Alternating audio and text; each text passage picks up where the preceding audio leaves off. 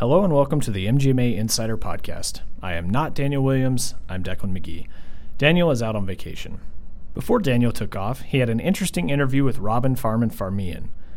Robin is a professional speaker, a career coach, an author, and an entrepreneur. She believes that technology can empower patients and make a positive impact in the health and medical field. Some of you may remember Robin from MGMA's 2018 annual conference in Boston, where she gave a keynote on the Healthcare Revolution Roadmap. In this interview, Robin and Daniel talk about the cutting edge of healthcare, technology, AI, and the future. Robin, thanks so much for joining the podcast today. I'm so excited to be here. Thank you for having me. Oh, you're welcome.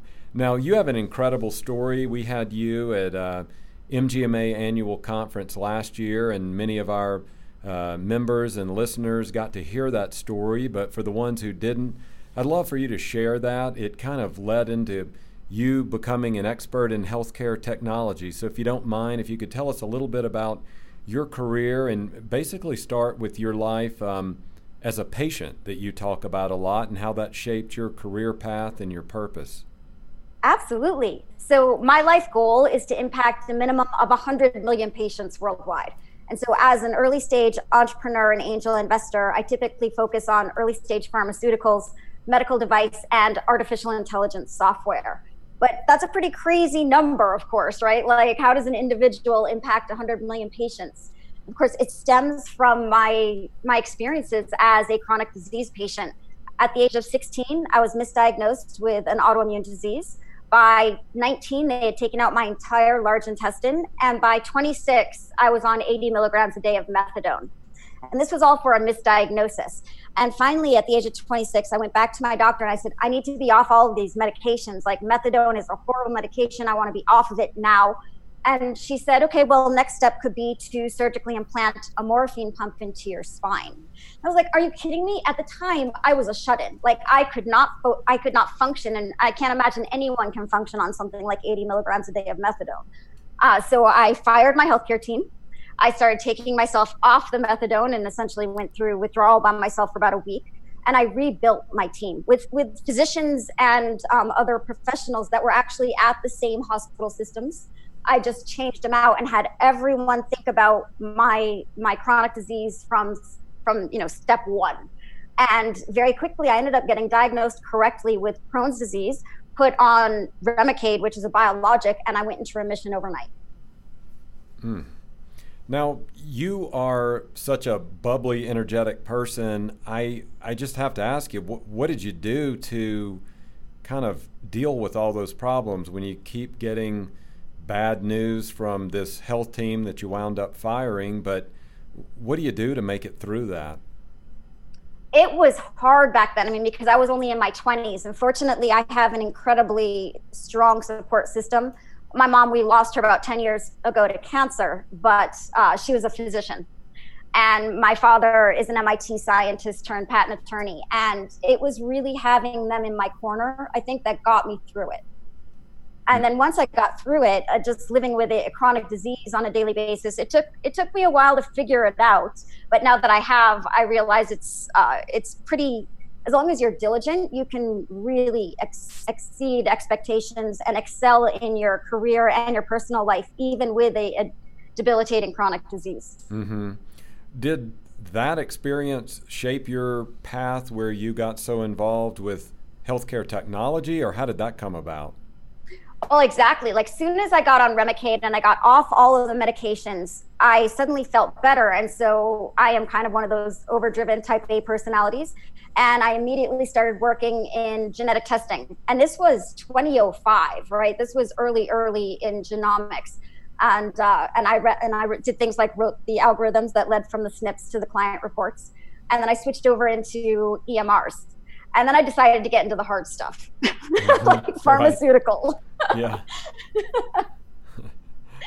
But it was a no-brainer for me. I was like, my parents are in, medicine and healthcare, and I had spent my entire, teenage years and 20s in healthcare as a patient. I mean, it was really, there was nowhere else that I could imagine going. Mm-hmm. It was almost destiny. Right. Now, one last question on that side of it. What was I know physically it was difficult, but emotionally, what was it like there, and what did you do to get through it? I mean, did you take up some form of exercise? Were you able to exercise? Did you meditate? I mean, what did you do to kind of empower yourself? Because I know empowerment's such a huge part of your message. What did you do to empower yourself and drive yourself to keep going? So it's the same thing that I do now on a daily basis to ward off chronic pain. And it is essentially creating an ecosystem and having a solution-focused mindset. So one of the things I made sure is to reduce all negative people in my life, right? And I set up my environment, which is quiet and sunny and has clean air. I mean, it's everything about living your life at the fullest. And that's kind of the emotional side of it.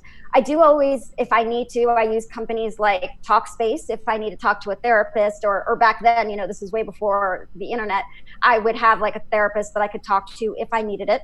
I had a good social support system in terms of friends, but it's that I have tricks. It's that thing, you have to find it inside of yourself. And when you wake up in the morning and you're not feeling well and you're looking at a day of doctor's appointments, I have a set 3 hours in the morning. So the first hour, I get my blood sugar up with a little bit of a breakfast, and I listen to some fun music or get, reply to some friends on email.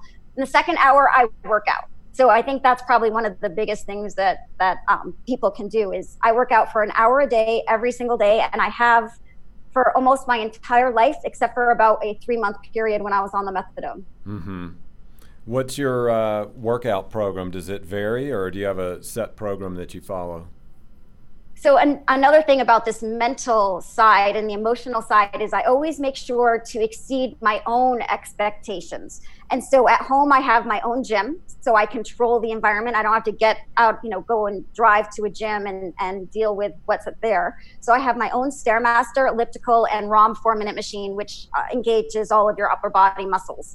And so I do those 3 for an hour. But then when I travel, because I'm a professional speaker, so I'm constantly staying in hotels, I make sure that the hotel A has a gym, and B, I choose to walk on treadmills on the days that I travel, because I know there is 100% chance that there will be a treadmill in a hotel gym, whereas they might not have an elliptical or a Stairmaster. So that means I'm never disappointed. I never have an excuse saying, oh, well, they don't have my favorite machines, so I can't work out today.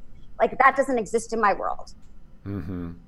Now, these days, you are known as a sort of a disruptor and a entrepreneur in the technology space. And technology has disrupted a number of industries. One of the ones it's disrupted the most and continues to disrupt is that world of medicine and healthcare. What are some of the biggest healthcare disruptors that you're seeing out there right now? Well, it's really about the convergence of some of these different fast-moving technologies coming together, enabling each other, right? So I would think things like artificial intelligence, sensors, and cloud computing, as well as internet access, those 4 combined are really driving some massive change inside of healthcare and medicine. Of course, the communications for the telemedicine. But in order for things like artificial intelligence to actually be able to work, is you need at least 1 billion data points. And in order to get that, you need things like being able to store them in the cloud, and you need to be able to actually get the data. And a lot of the time that could mean through sensors, right? So it's really about the convergence of a lot of these different technologies. But if some people try and nail me down to one of the most disruptive, and I would probably have to say AI. Mm-hmm. Why is that? What is it doing that you've seen so far in healthcare? Oh, well, it can replace human beings in a lot of cases. And so one software program last year that received FDA clearance is specifically for diabetic retinopathy. And it replaces the extremely expensive specialist who reads those reports typically. So you need to have a patient go into a healthcare professional to get the exam done, a technician or a nurse. But then this software will analyze and give you a binary answer of yes or no, the patient has diabetic retinopathy, or no, they don't, come back in a year. And so because it's able to take a lot of tasks off of human beings, that in and of itself is a huge disruptor. Mm-hmm. How is the industry accepting these changes? Are they coming from mostly outside? You live in Silicon Valley, Palo Alto, and you're in an area where there's so much creativity and innovation going on. Is that where most of these new innovations are coming from? Well, actually, technically, most of the disruptive innovations actually came out of DARPA, and we are now able to utilize them in medicine. And so I'm seeing a lot of both startup companies, but the thing that has gotten a lot of healthcare professionals terrified, and especially when I give talks to CTOs and CIOs of hospital systems, they are terrified at this massive shift that we're seeing because the big guys are getting into it. Microsoft, Salesforce even said they were getting into EMRs, or at least data interoperability. Apple, Google, right? Amazon. These guys can move entire markets and in a matter of hours, right? Like, look how fast Apple was able to distribute their watches. They've already distributed 35 million watches. And now, of course, their latest version has an FDA-cleared single-lead EKG monitor. Mm-hmm. And that's just the first medical device that they are putting onto their Apple Watch. Now, looking at companies like Amazon, CVS, right, Walmart, they are massively disrupting healthcare as well, and this massive shift, right? So CVS is investing, they set up to $325 to $350 million to outfit at least 1,500 of their stores, and they have over 9,500 or so in the country, to be more kind of like primary care type clinics.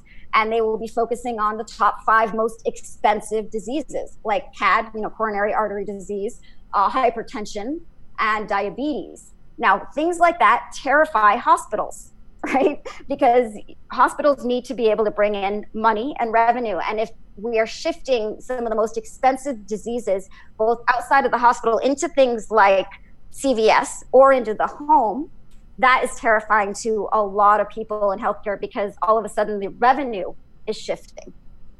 Mm-hmm.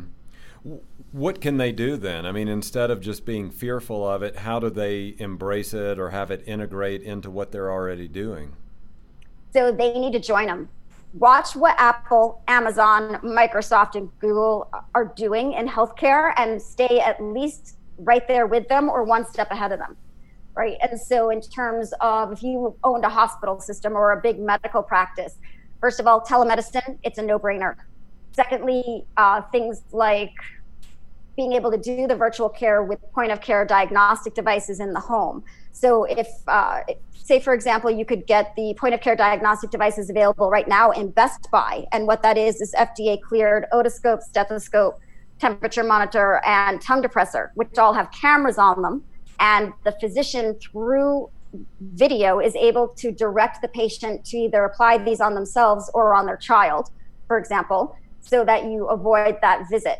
Now, maybe the hospitals or the physicians, like if you're in a primary care or pediatrics practice, you actually distribute these types of devices to your patients. Maybe it costs you, and maybe it's a loaner program, maybe it is a monthly subscription model. But if you give them things like that, and by the way, the name of that company is TytoCare, TYTOCARE, and it's coming out of Israel. If you supply those to your patients and then they have to call you potentially, right, in order to use them, you're going to be retaining them as opposed to calling the doctors that work with TytoCare, right? So there you can maybe distribute the Apple iWatch, and again, on a subscription model potentially. But you want to keep your patients coming back and checking in with you. CMS is reimbursing not only for remote patient monitoring now, and they have 3 new codes this year. Last year, they only had 1 code. This year, they have 3 new codes, but they're also paying for NEMT, non-emergency medical transport. So essentially Ubers and Lyfts. So really partnering with those kinds of companies as well to make sure your patients are coming into the hospital. Mm-hmm. Who is impressing right now? You mentioned that Apple's iWatch is $35 million in sales. They've got the FDA approval. Who else is out there doing some things that are sort of outside the traditional healthcare field that are doing some things that are really impressive? All right, so everyone has heard of Fitbit. What you might not be aware of is they have now been included in over 680 clinical trials, white papers, and studies. And that's just for their accelerometer. They are already in conversations with the FDA because they also want to go clinical grade. In addition to that, they bought a health coaching platform last year. And so they are doing what's called personalized digital interventions. Right? So the watch, the Fitbit watch, knows when you haven't moved enough, and they have both live coaches but AI coaches that will then tell you to get up and exercise or help you through things whenever you need it. Mm-hmm. Now, one thing you mentioned, I want to go back to it. You said that AI has the ability to take, I guess if I'm repeating this correctly, the place of human beings in some instances. The healthcare field, all the studies show that they're suffering from huge shortages of people in the first place. So how can that be integrated in the right way where it doesn't cause people to lose their jobs, but it helps fill positions that there just aren't enough people there to fill right now?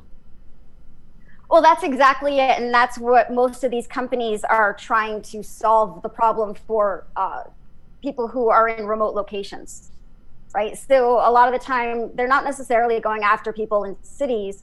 We're trying to get telemedicine and virtual care, and CMS is on board with this. United Healthcare, I've spoken to them. Cigna, they're on board with this as well, is really treating patients who are, an hour or 5 hours away from good medical care. And there are a lot of places in this country where that is actually true. It's not just the developing world. And so I know there are some drone trials as well going on in places like Virginia, Nevada, right, where there are a lot of patients who are not necessarily near a city center. Mm-hmm. So like having a program that can help diagnose diabetic retinopathy in a primary care clinic versus having to go to an ophthalmology office, that is huge because you don't have good eye doctors probably in the middle of nowhere in Virginia or in the mountains or something like that, but you do have primary care clinics. So being able to have a software program screen these patients who would never otherwise have access to an eye doctor. Mm-hmm. Now, you've talked a lot about there's some fear and maybe even some resistance to some of these cutting-edge technologies that are taking place. But when you're out there talking to healthcare leaders, what are they excited about? What are some of the new technologies that have come along that have them excited and they're ready to have them as part of their system and program? So it totally depends on who I'm speaking with, because remember, it's a $3.5 trillion industry. So the people who are extremely excited are just excited about the improving patient outcomes. I mean, they smile from ear to ear when I tell them about some of the cool innovations in point of care diagnostics, or how I'm able to where I'm seeing clinical trials, vaccines, and as well as just regular IV medications like my Remicade, which is a biologic, being shifted into the home, and how much of a difference this is actually making on how well the medications are working, and giving patients access to things like clinical trials when they never had access before because they're nowhere near the geographic location where the clinical trial was happening. So they get so excited. And I see that a lot, especially internally at pharma companies as well. Like some of the people who work on the innovation side are really excited about some of these shifts going on, and the physicians too. So it depends on which physician. But a lot of them are so on board that I see them, they have all the latest, and they've tried VR, and they have the Apple Watch, and they are data junkies like some of their patients. And that's really fun. Mm-hmm. Now, you had mentioned that you're constantly on the move. You're traveling, speaking to audiences around the country. What are some common questions that you hear? What do people want to know, that healthcare audience, when you're speaking to them, what do they want to know about what's going on out there? Ooh, it depends again. But one of the things I've gotten recently, because I've been doing some keynotes on tissue engineering, people are very, very curious as to see when we are going to be able to 3D print organs. And that is actually in less than 10-year horizon now. It's mind-blowing how fast things like tissue engineering are moving. And that really excites a lot of people because we can do skin already. Like we can already do skin quite well. We're seeing other companies growing tumors so that we can start to increase or do personalized medicine. So when you have a patient and you're trying to decide between one of the many chemotherapies out there for their particular type of cancer, we now are looking at growing the actual tumor outside the patient's body and testing medications on that. So we have truly personalized medicine. And that's only 3 years away. Wow. I want to go back to the 3D printing, to the layman, which I'm one of those. Tell us about that. What are we talking about here with 3D printing? You said of organs. I'm astonished and almost speechless here. Tell us a little bit about that. Sure. So it's also called tissue engineering. And so we're able to essentially grow in a lab skin already, right? There's a company going into phase 1-2 trials right now. They just got FDA approval to go into phase 1-2, and that is growing up bone. That is part of the jaw. Like we can do that, right? Wow. So then you don't have to worry about transplant problems. But in terms of vascularized organs, so the heart, the lungs, kidneys, liver, these are much more difficult to do than bone and skin because, of course, they've got that vascular system. And so what we're seeing is companies like United Therapeutics, they're a world leader in tissue engineering. And what they're doing is they 3D print a scaffolding of a heart. And they do that by extracting something from the tobacco plant, actually.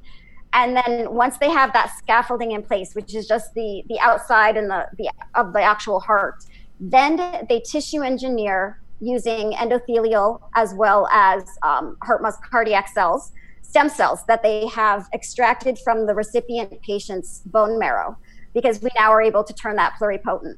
So we know how to turn extracted adult stem cells into various types of different stem cells. And the muscle of the heart actually grows around that scaffolding. That company is expecting to go into clinical trials within the next few years in terms of animal studies. Mm-hmm. And then there's a company in Israel that just came out with a massive breakthrough a few months ago, and they were able to 3D print a heart the size of a cherry, which is about the size of a rabbit's heart. And it was able to, it's not beating perfectly, but it was able to contract. Uh-huh. And that came out of like a machine.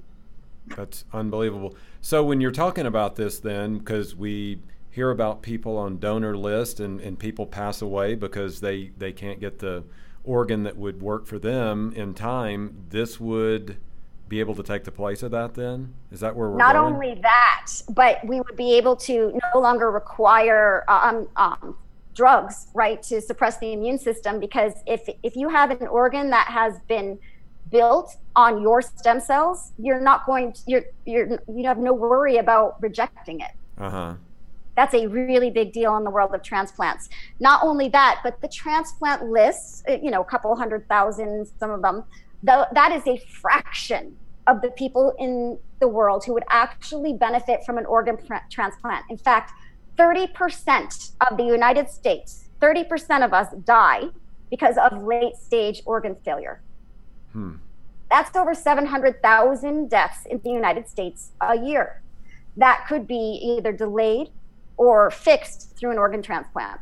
Mm-hmm. So imagine a world, and this is on the 20-year horizon, by the way. This isn't like 5 generations out. This is our kids are going to grow up like in a world where instead of getting heart surgery or a bypass, you just switch out the heart. Unbelievable. So you're blowing my mind here. I'm just going to be honest with you. So if you're able to do all of this and an organ's failing, put in a new one, what are we talking about with human longevity then? How long can a person live? Because the human cell dies at a certain point, right? We see very few people make it over 100 to 120. Right. But if we are replacing your organs with brand new factory-made organs that are 60 years younger than your body, yes, we will be extending life significantly. I mean, just going back to that 30% number, 30% of us die from late stage organ failure.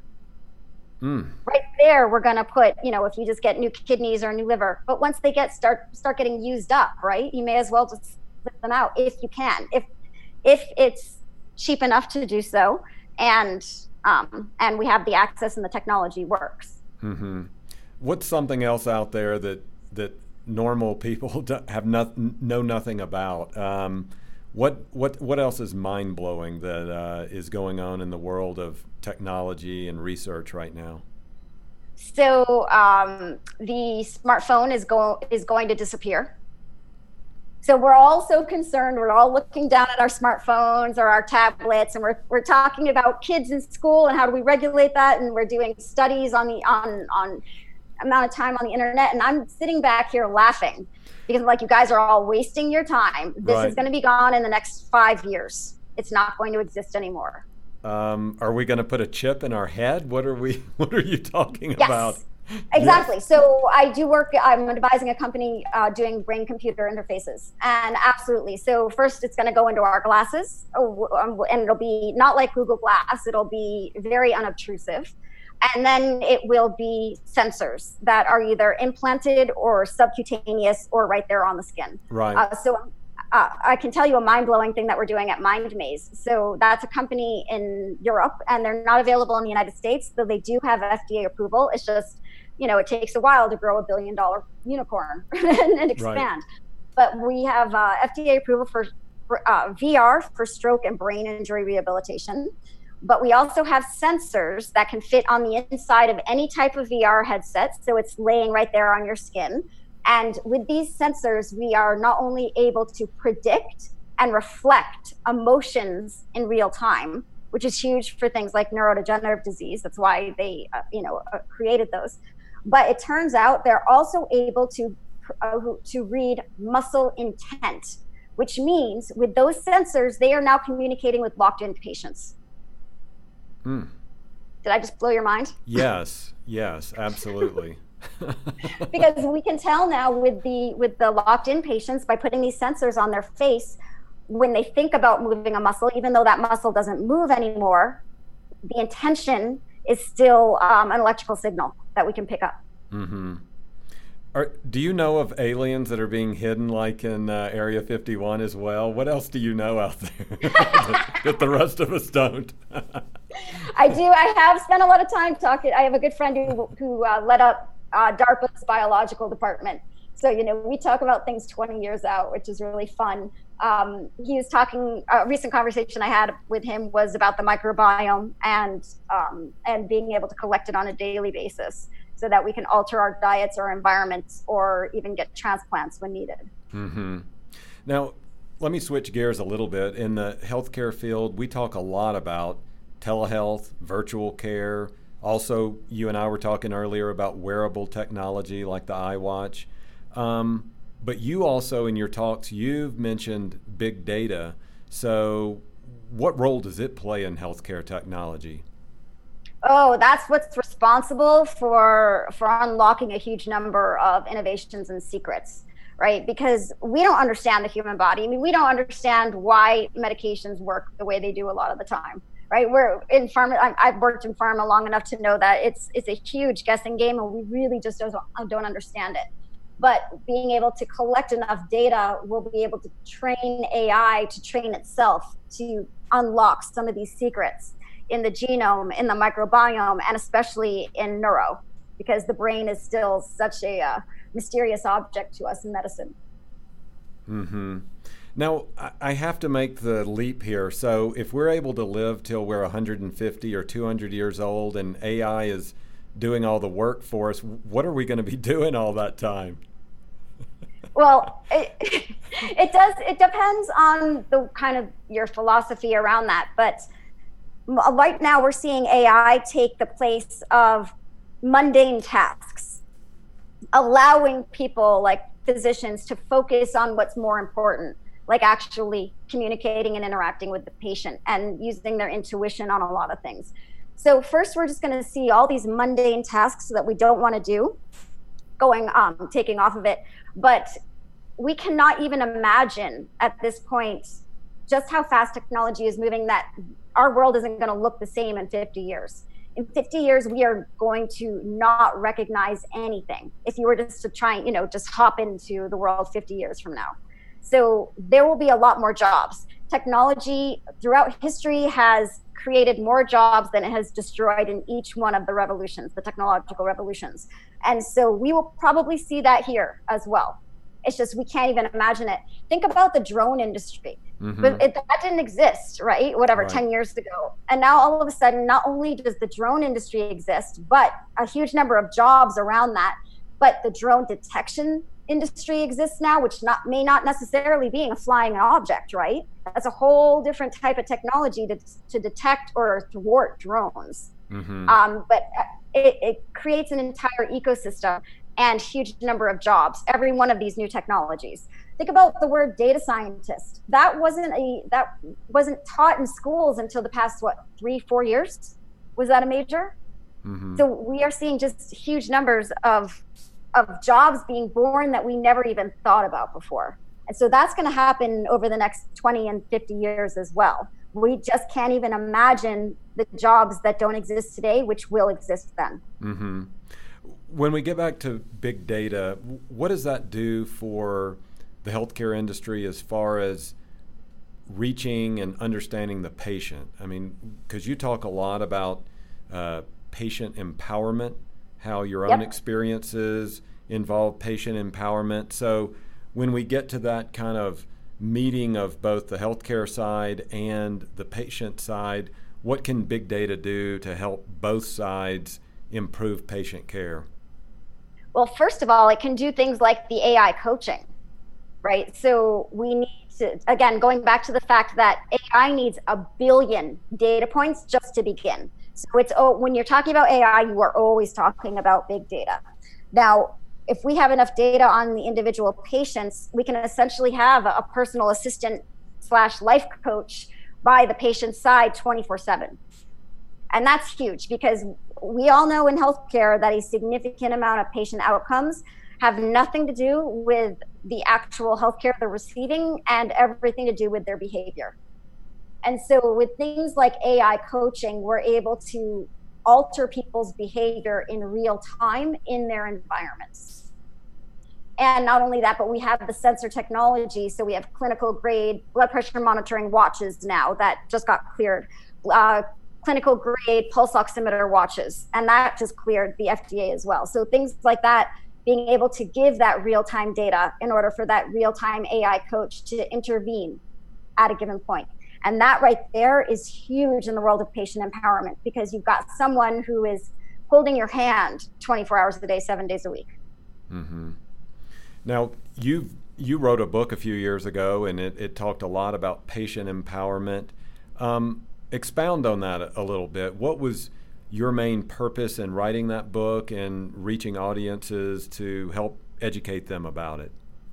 Sure. So strangely enough, my target audience is not patients with this book, although definitely I want because 100% of us are patients at some point. So definitely. But I really targeted physicians and hospitals and healthcare professionals across the spectrum because right now, the thing is patients don't think about taking control of their health because up until recently, it's been a very paternalistic system, and that's healthcare around the world. That's not unique to the United States. And so we've always been taught from being little kids that the doctor is the one in charge and just do what he says or she says and don't question anything and they'll take care of you. And we realize, in the past 10 years, that can't be the case anymore. The family doctor can't spend an hour and being friends with the family and coming and visiting and all of that like it did we saw back in the olden days. And so having the healthcare professional understand that the patient is the CEO or the one in control, they can then educate their patients and saying, you know what, you are the one who's in control, so let's work on this like a team, because it has to come from essentially the people they look up to. Mm-hmm. Does that make sense? It does. It does. So let's turn the flip side of that, because many of our listeners are employed at medical practices and health systems. they're either on the business side or they're seeing patients. What can technology do for them to empower them on the healthcare equation that we're talking about? Oh, wow. I mean, there are so many ways that the healthcare professional is benefiting from a lot of these technologies. And just thinking about the AI component alone, and things like EMRs and real-time remote patient monitoring. And so we're seeing, I can't remember, I think it's eClinicalWorks last year launched the Ava bot. And so it's essentially a chat bot that works like Amazon's Alexa, and you say, hey, Ava, pull up Robin's lab results from yesterday. And the chatbot will be able to extract that data from the EMR without the healthcare professional even typing anything. And so being able to have that in conjunction with real-time remote patient monitoring, so blood pressure monitoring or pulse oximetry monitoring, or just accelerometer monitoring, and software that will alert the healthcare professional only if there is a problem. So that same type of chatbot, and it doesn't have to be eClinicalWorks, obviously, but that's just one that's on the market now, will alert the doctor or the nurse and say, hey, Robin hasn't moved in 12 hours and it's daytime and she had heart surgery last week. There's a problem. Mm-hmm. Mm-hmm. And so that alone, being able to provide your patients with real-time interventions to help them avoid things like urgent care or the emergency room, as well as we all know, if we can catch things right when they start, like things like in the world of cancer, if we can catch neutropenia before it starts, it's going to cost a hell of a lot less than if the patient gets much more advanced and then requires hospitalization. Right. So you work with so many cutting edge technologies and you study them, but there's also that issue of patient privacy. So you've seen them kind of work through the system. What's involved then to bringing them to market and ensuring that patients are, their information remains private? So they just have to follow their very specific rules on data transfer, and in fact, stricter rules than HIPAA compliance even. And so as long as you follow the standard security protocols and the HIPAA compliance, you're pretty safe. The way we're seeing data being kind of stolen, or the problems with data, is actually getting in through the back end of the devices. So when the patient signs in and they don't have a secure password or a secure internet connection, or the healthcare professional brings the computer home and it accidentally goes on a wireless connection that is not secure, right? Like a coffee shop or an airport or anything like that. That's where we're seeing a problem with things like data. And then, of course, criminals breaking into actual databases. Mm-hmm. But the other thing is that privacy issue is it depends on who you're talking to, right? So if you're talking to like myself, or say a lot of the millennials or Generation Z, they're like, who cares? Here's my data. I'll put it up on Twitter, right? And so it's actually a non-issue for a lot of patients. And then there's the other school of thought where the other patients who are terrified that their Fitbit data is going to be stolen and used against them for something, right? Mm-hmm. And so it depends on who you're talking to. I definitely am the school of thought where, okay, go ahead and take all my data, because I do understand in technology, the healthcare professionals, they're all, they have to worry about the blood pressure data not going out there. But what people don't understand is that with the sensors, the microphones, the cameras, and the AI and facial recognition, we are able to essentially almost diagnose you, especially within the world of mental disorders, by using AI. So we've got things like smart billboards now. So if you walk up to, say, a billboard, the billboard will recognize who you are, and then will show you an ad based on your personality, your Google searches, what you do on Facebook, all of that. So not only is it recognizing you, but it knows all of your habits. It knows everything that you like. But when you combine that with things like IBM Watson did a study, I want to say it was about 5 years ago, and they were able to predict with 100% accuracy patients who end up having a psychotic breakdown. Mm-hmm. So you can walk up to these billboards and it can say, okay, well, this patient is in a manic episode of their bipolarness, right? Like this, and this is outside of healthcare.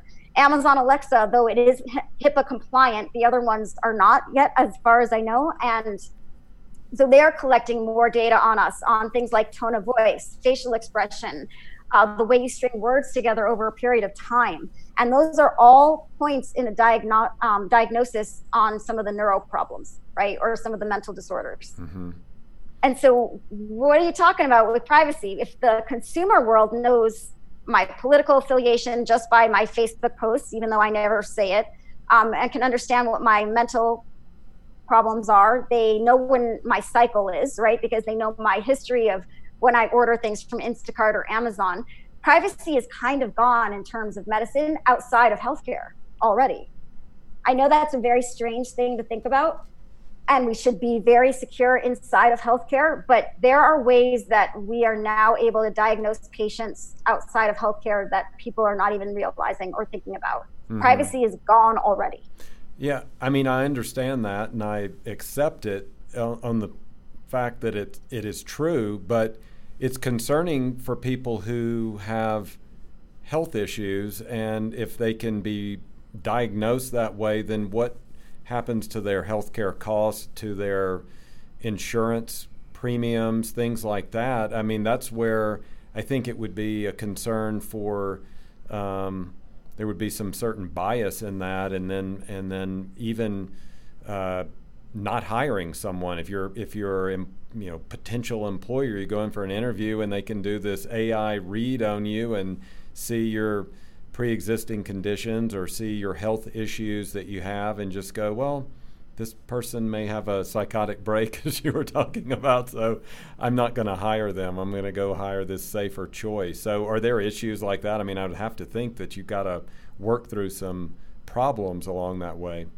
So the thing is, things like United Healthcare, I think they have 50 million patients or something like that. Okay. CMS, how many patients have gone through CMS? I mean, if you think about it, there's really only about 7 or 8 giants who probably have the vast majority of our healthcare data already, and in the world of payers. So CMS, the VA, United, Cigna, Anthem, Aetna, these companies already have our full health history.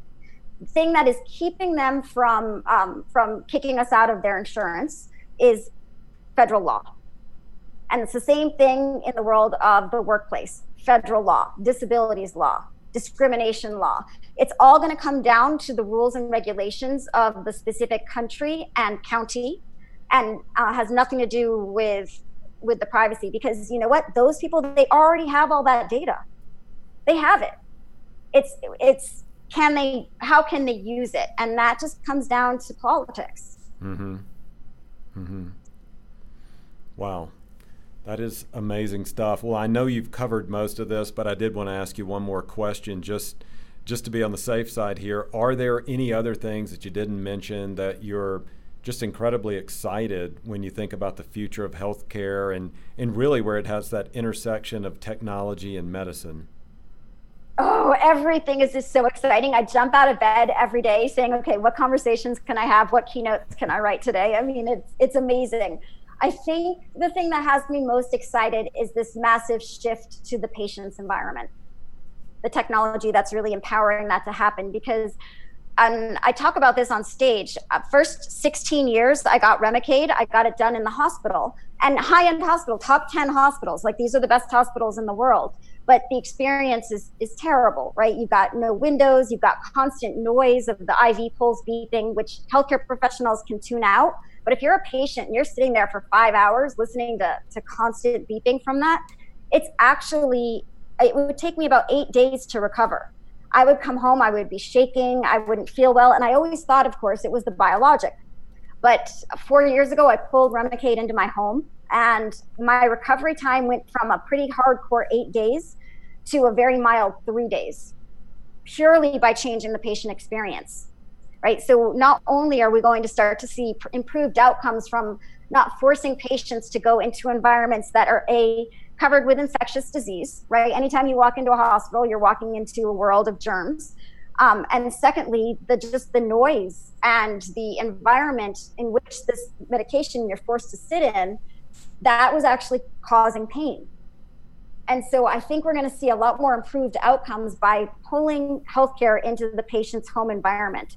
And the other thing about that is that with companies like I use Heal, where I have a primary care doctor actually come into my apartment and they give me my flu shot that way or a checkup.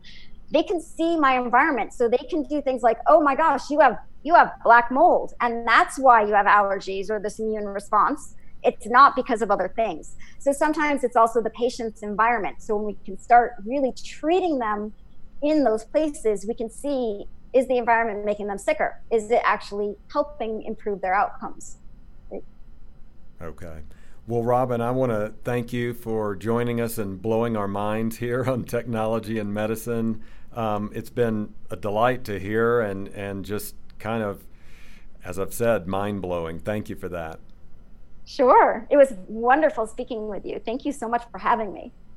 Thanks again to Robin Farman-Farmian for joining the podcast. If you're interested in learning more about the intersection of technology and healthcare, you can join us at MGMA's annual conference, October 13th through 16th in New Orleans. Registration is now open. For more information and to register, visit mgma.com/BigEasy19. Thanks again for being an MGMA Insider. I'm Daniel Williams.